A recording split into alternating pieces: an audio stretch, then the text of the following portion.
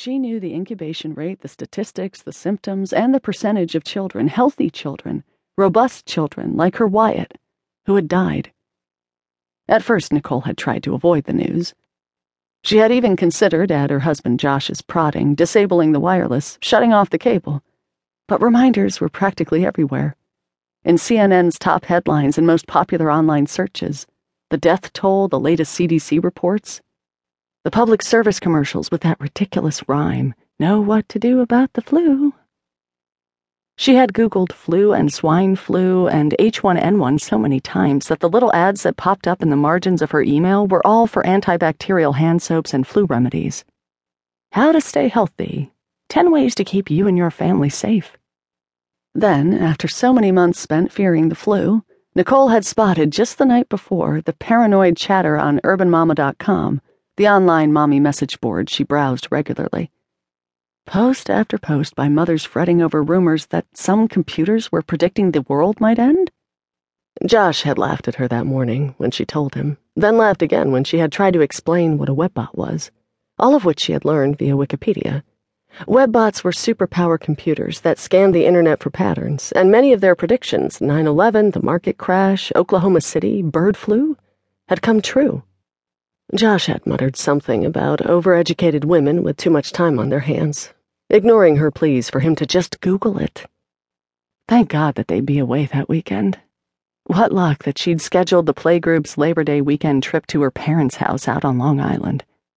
When she had first read about the rumor that morning, what the moms on urbanmama.com were calling a potential catastrophic event, implying that it might take place that very weekend, Saturday night to be exact, she had thought about canceling the playgroup's 3-day vacation out east.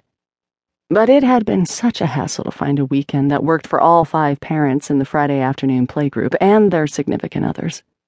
The emailing and texting, scheduling and rescheduling had gone on for weeks, until they had found a weekend when they were all free. Nicole knew that if she canceled, she'd ruffle many a feather. A few of the parents had even arranged to take off work the next day. She could already hear Tiffany with her sanctimonious tone. "It's just so cruel to disappoint the children, Nick, don't you think?" Wyatt's hands, white-knuckled, gripped the swing's chains. Nicole leaned over him and whispered, her lips close to his flushed cheek, "You want a treat?" She tucked her fingers into the sweat-damp curls at the back of his neck. Sweet little boy sweat that smelled of apple juice and cut grass. She inhaled, wishing she could stop time and bottle the smell, bottle Wyatt even, because one day it would all be over. Wyatt would be a harsh-smelling, hard-angled man. She and Josh would be old, dead. A plane passed overhead, a whoosh that built and built until it seemed to Nicole that a great big hand had unzipped the sky, and she looked around to see if anyone else had heard it, had felt it as a warning of some kind, a prelude to disaster. There were a few mothers looking up, shielding their eyes with freshly manicured hands. Was it too low? Nicole wanted to ask. Did they think it was suspicious? The engines were awfully loud, weren't they?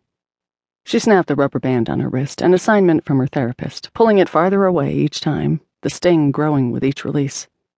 Nothing bad is happening, nothing bad is happening.